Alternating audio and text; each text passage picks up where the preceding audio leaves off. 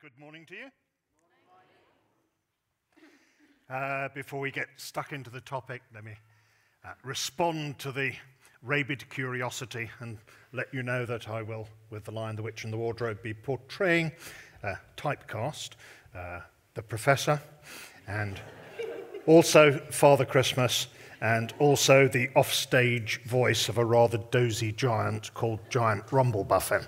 And those three things really sort of summarise what I'm about. So, as you know, we're exploring together Walking with God, and our topic this morning is friends who tell you the truth. And that is a rather clever way of talking about what back in the day we used to refer to as accountability. But maybe this is a better title because we have accountability structurally, sometimes in our work environments.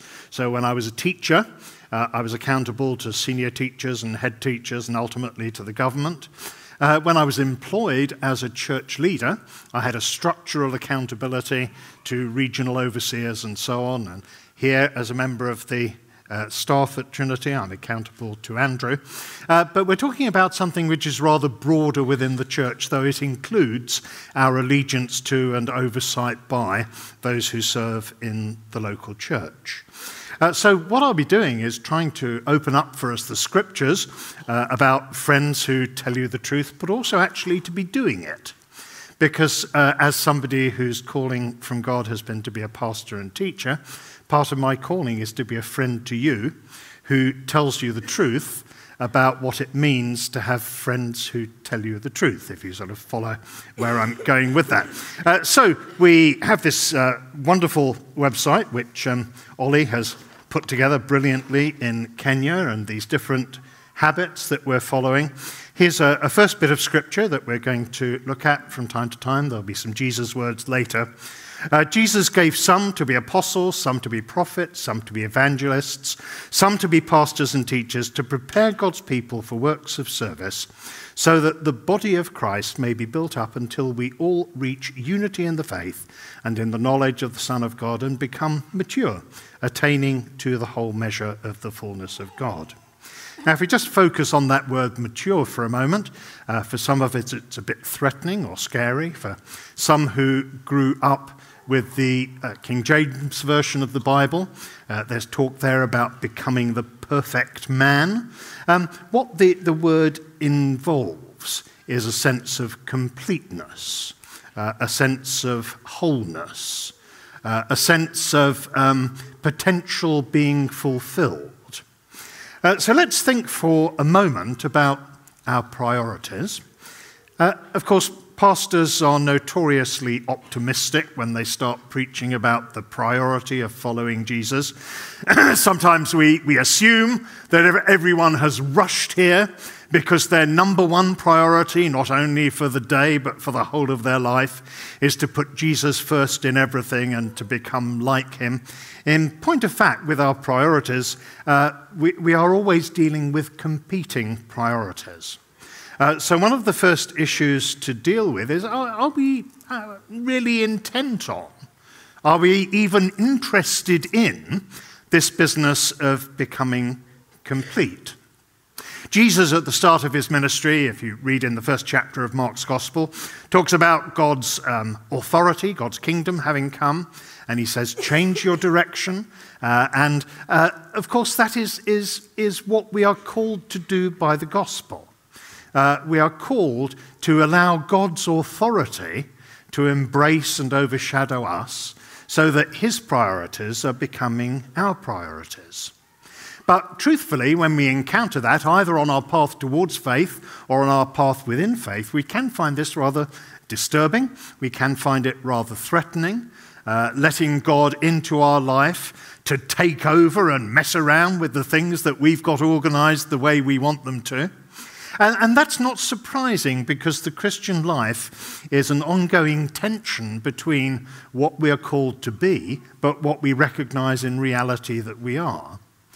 So our first issue this morning will be to reflect for a moment or two about what our priorities are. And when I've finished trying to unpack the topic for you, I'll invite you then again to reflect on your priorities.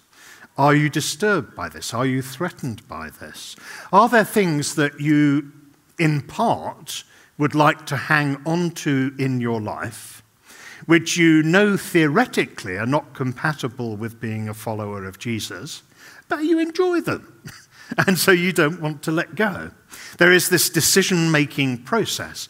But what I love in the implications of the word that's there, not only in Ephesians 4, but also when Jesus says in the Sermon on the Mount, "Be perfect as your Father is perfect," it's not setting an impossible standard that we know we're going to fail. It's an invitation that we should become all that we could be. The passage in Ephesians goes on to say, "Then we'll no longer be infants, tossed back and forth by the waves, blown here and there by every wind of teaching, the cunning and craftiness of men in their deceitful scheming. Instead, speaking the truth in love," truth, love, "we will in all things grow up into him." And of course, those of us who have sought to follow Jesus for any length of time will know that there are endless competing priorities and there are endless competing distractions. We do sometimes find ourselves feeling that we are not mature, that we're like children being shifted around between different possibilities. We hear different flavors of the month of Christian teaching and different people who seem to offer to us that final thing that will bring together our Jesus following into a way that will work perfectly, and then that one doesn't work as well. And then there are people who are offering ways of following Jesus that are simply plain daft, but they're seductive and attractive to us. So priorities are important. Which brings us to an issue of some of the problems that we have. One of the major problems will be this. Supposing we have come to the point where it is our priority to walk with God, it is our priority to have healthy habits, it is our priority to be changed and in a process of maturing to become what it is that our Father had from the beginning of time dreamed that we might be. Suppose that is our intention, how can we know what it is that needs to change? And how can we deal with that, with the tension that Jesus, you may remember, drew attention to between appearances and reality? He spoke about, in the religious life of his day, not making a big show of your praying, not making a big show of your fasting, but doing your business with God in private with God. Jesus talked about rejecting the outward appearance, which is going to get people to say how amazingly wonderful you are. Jesus said, well, if you do that, you've had your reward, that's it. How instead we might do something privately before God, which is not a matter of our outward presentation, but of our inward reality. So we're going to look at an advertisement for how we might improve our Christian life. For those of you who are inherently gullible, let me just tell you this is satire.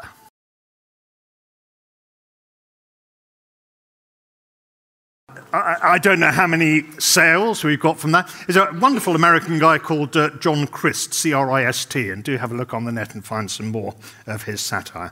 Here is the issue. That will make us smile. But the problems that we have in terms of how we're going to make the changes we think we might need to make include these, that we may not be particularly self-aware. Those of us who are not self-aware are sometimes blessed with a wife who's aware about myself, so that is good. But we need to look inside and understand what's happening. And as someone who's followed Jesus for nearly half a century, I can say with experience, we may fool ourselves about what it is that we should be doing, and we may be deceived about what it is that we should be doing. Jesus talks about this. In Luke and in Matthew, there are some words of Jesus talking about how we get the help that we need. He told this parable, "Can a blind man need a blind man? Will they not both fall into a pit?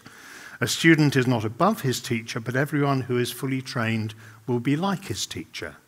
So if there are those whom you know and see within the life of our church, whose walk with Jesus encourages you, then look for their help and teaching, that your walk with Jesus might reflect some of the good of that. Jesus, you will recall, said, "Why do you look at the sawdust in your brother's eye? Pay no attention to the plank in your own. Take the plank out of your eye, and then you will see clearly to remove the specks from your brother's eye." So we come to this issue of friends who will help us to walk as we should.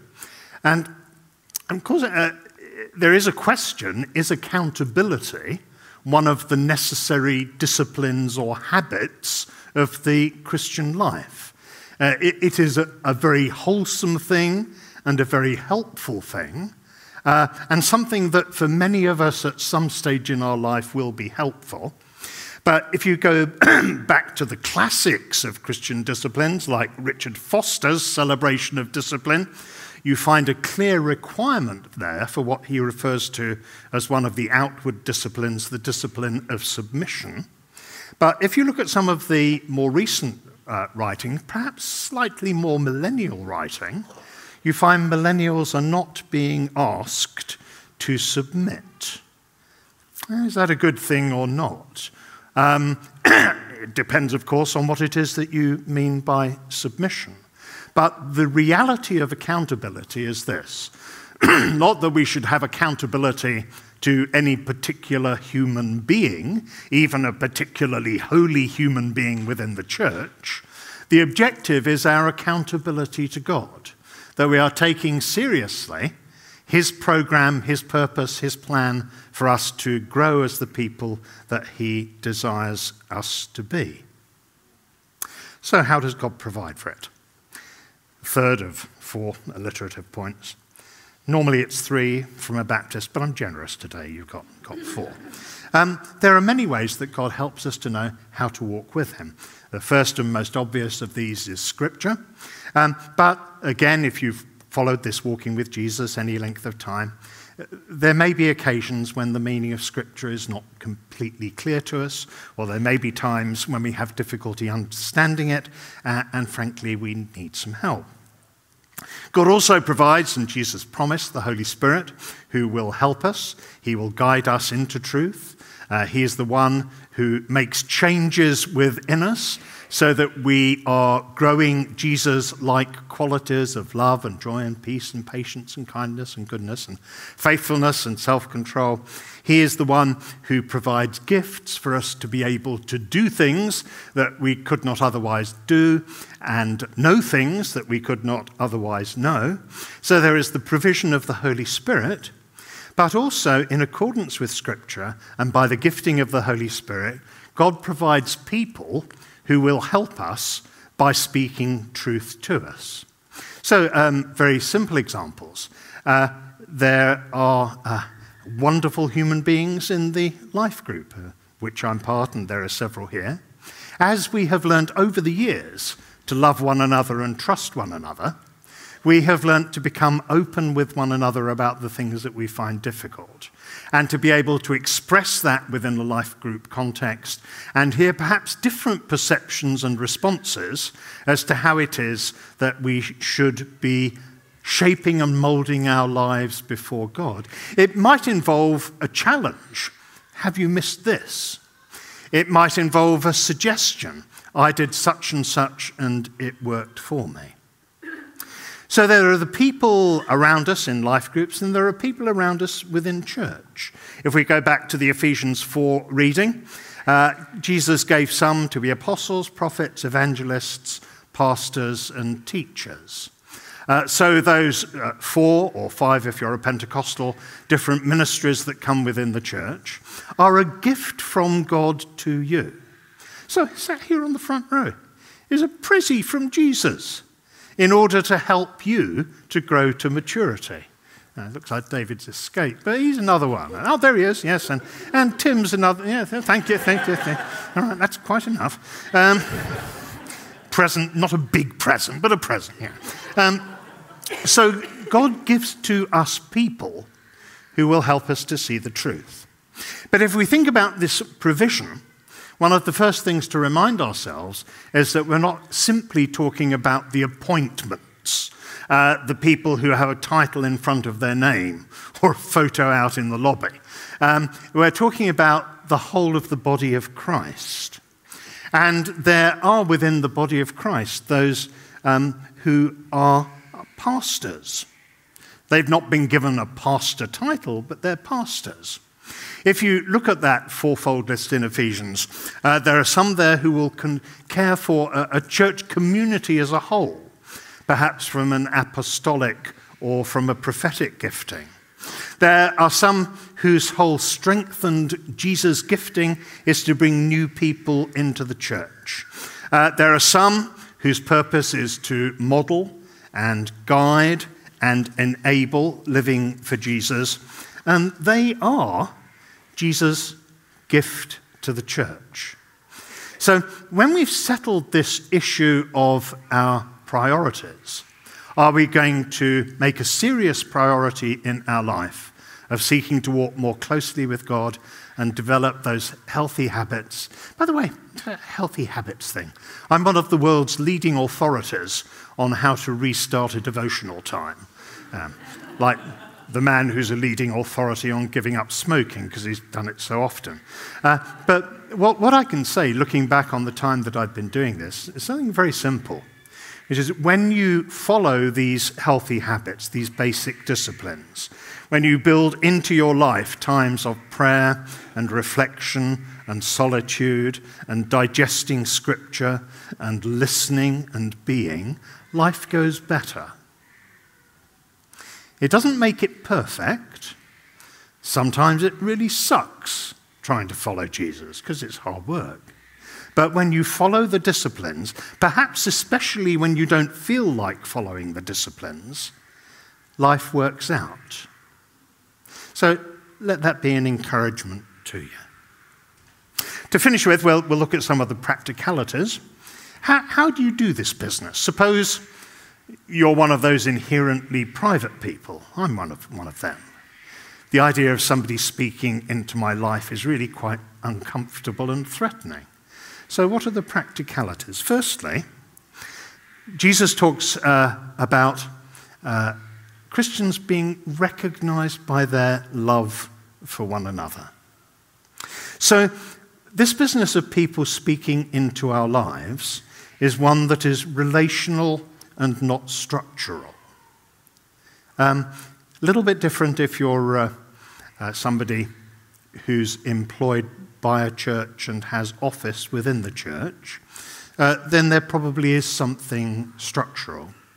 So as a Baptist minister, I was always scrupulously careful to feed back to my regional minister, the Baptist equivalent of a bishop, if there were difficulties or tensions or things that I was dealing with in my life. That was structural. But actually, in that same environment, if there was something that I was wrestling with in my walk with God, I didn't always feel comfortable to go through the structural route, because this would go on my file, even if it was finally resolved. I remember the first time that I wanted to deal with one of the bog standard Christian temptations, the whole questions of sexual distraction and sexual desire and how to deal with it.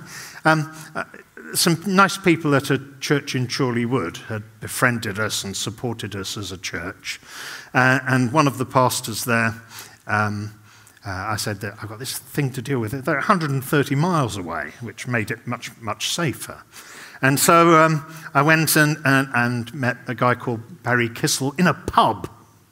And that was a shock for a Baptist for a start, But I met Barry Kissel in a pub. And I said,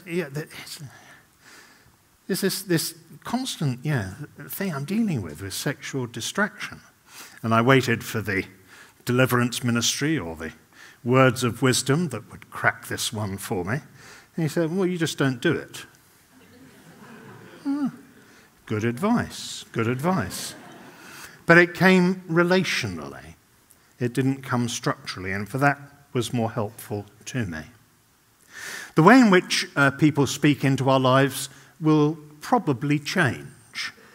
And I was talking earlier with somebody who was desiring this input, but wasn't quite sure where to get it. And in our lives, this will change. When I began to learn a little bit about the prophetic side of Christian living, a very gifted person offered to give me a little bit of support to this. So there was a season when I had some speaking of truth into my life about how to deal with these things.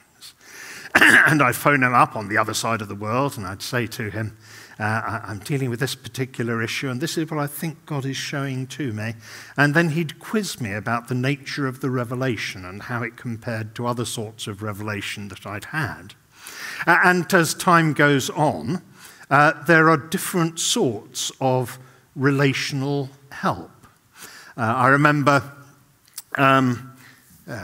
quite some years ago thinking about the strength and the stability of my marriage, and going to find somebody there who'd talk into my life about that. I'll mention that a little bit later. There needs to be, with this sort of speaking into our lives, a sense of trust and a sense of fit. There are many different ways of shaping our following of Jesus, and you'll probably have a rough idea of what yours is like. And it may or may not be helpful to have input from somebody whose way of following Jesus is a little bit different. But what you do need to know is that you can trust them. My experience early on as a pastor, and I think other pastors will have had the same thing, is that people would try out to find out whether I was trustworthy. I remember one occasion when somebody phoned my wife, Susie, and said, now you're probably aware of that I'm dealing with this and this and this and this and this. And Susie said, no. And of course that was the right thing for her to say, and it was true, because they were phoning to check me out, to see if when I had said in a confidential conversation, I'm not going to tell anyone about this conversation unless it means that you or somebody else is at risk. So they blagged with Susie and said, you know, all this stuff I've been talking to Mike about, to check out that I could be trusted. So we need to be looking for and inviting people to speak into our lives who are trustworthy and who fit. We need to be careful that we don't let anyone tell us we must be accountable to them. There was a whole load of stuff going in the 1990s when I was in full-time ministry, and there were books coming out with titles like Spiritual Abuse, because there were pastors who were saying, if I'm your pastor, you must tell me everything. But that is not coming out of relationship. That is coming out of structure. That is demanding. So we need to make sure that we're not developing any accountability relationship with someone who might abuse it. We need, in our practicalities, to choose somebody who knows us. How? Well, I suppose they can speak into our lives prophetically, and I've had times when that has happened from complete strangers. But this basic thing of people speaking truth to us needs to be people who look at our lives and see them. There need to be people who actually love us. Yeah, that's the root for this sort of ministry. There are many patterns, ideas, and ways of doing this, and I'm not going to advocate any one of them, or even that you should take on one of them in particular. There are helpful things within life groups, there are helpful things within prayer triplets, there are mutual accountability relationships, and whatever you find that's going to work for you to get that shining of truth into your life about following Jesus, then go for it.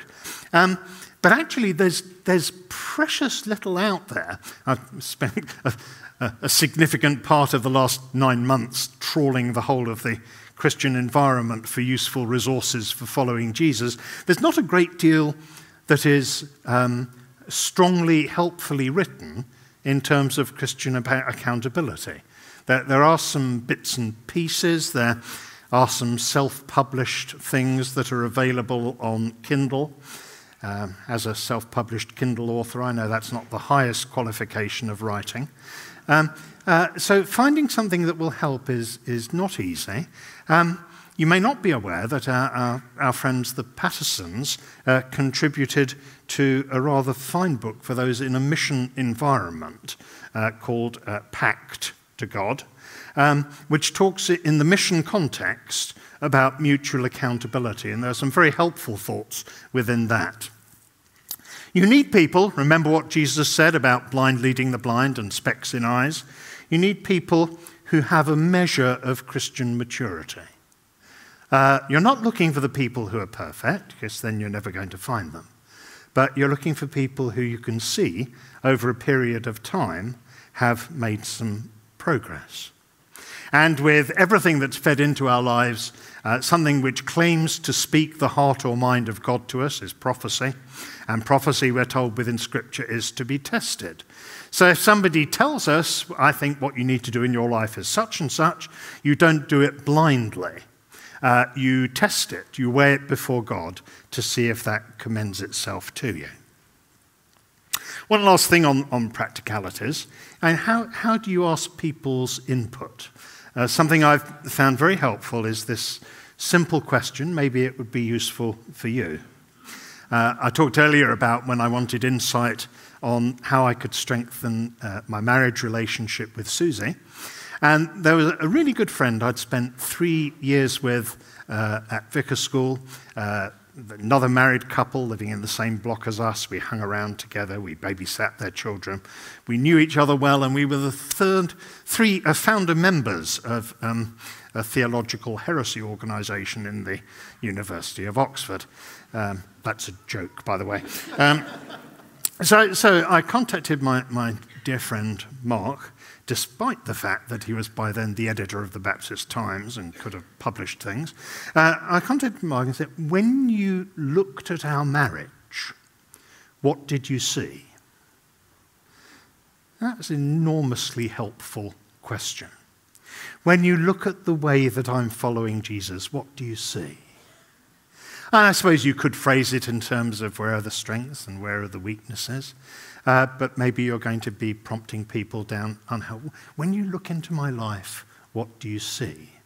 And if it's somebody who knows us, then they can look into our life, and they're probably seeing things that are helpful. I had one friend, sadly, those of you who are part of a couple, you know, this couple-to-couple thing, you have each other around for meals and so on. And somebody had noticed that another couple wasn't inviting this couple round anymore. And so they went to them and said, why is that? And the answer, speaking truth, was, we actually found ourselves becoming so uncomfortable about the way you two were relating to each other. The harsh things you were saying, the sharp things you were saying. For us, it was no longer a time of friendship and fellowship. It was a time of discomfort. So can you find people who know your life, who look into your life, and say to them, when you look at my life, or when you look at this aspect of my life, what do you see? Now, perversely for a Baptist speaker, we're coming in with a little bit of time to be able to respond. And, of course, when a pastor-teacher is seeking to speak truth into people's lives, the people to whom she or he is speaking need time to take stock of it. So we're going to go into one of those times of glorious chaos for which Trinity is famed. And I want to invite you, maybe in silence, to be wrestling with that issue of how serious am I about this priority of walking with God. It may be that by chance you're sat next to somebody who knows you. You might turn to them and ask for them to give you a little bit of helpful input. You might want to open your eyes and look around the room and see, as you look around the room, if there's somebody that you just sense a Holy Spirit identification of that might be able to come and speak into your life.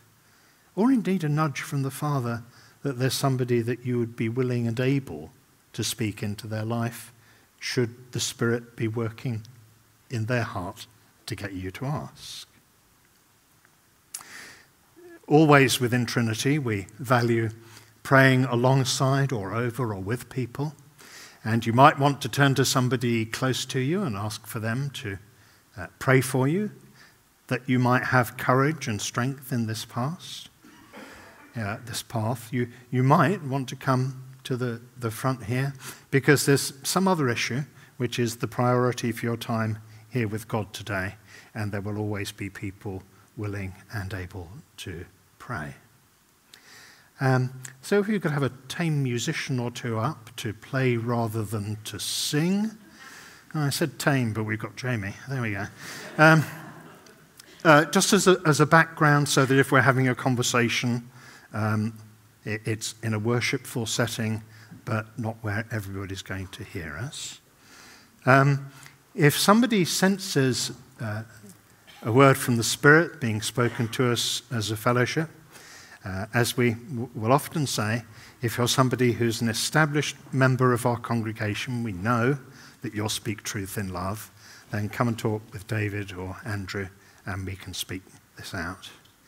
But there's no rush, there's no pressure, there's no imposed duty, but there is an invitation from God who loves you, created you, has his plans and hopes for you, even if today you would not count yourself right now as a Jesus follower, who wants to draw you closer to him and help you in the process. So you have an open menu, an open agenda, fathered by your Spirit. Guide us, help us, strengthen us. In Jesus' name.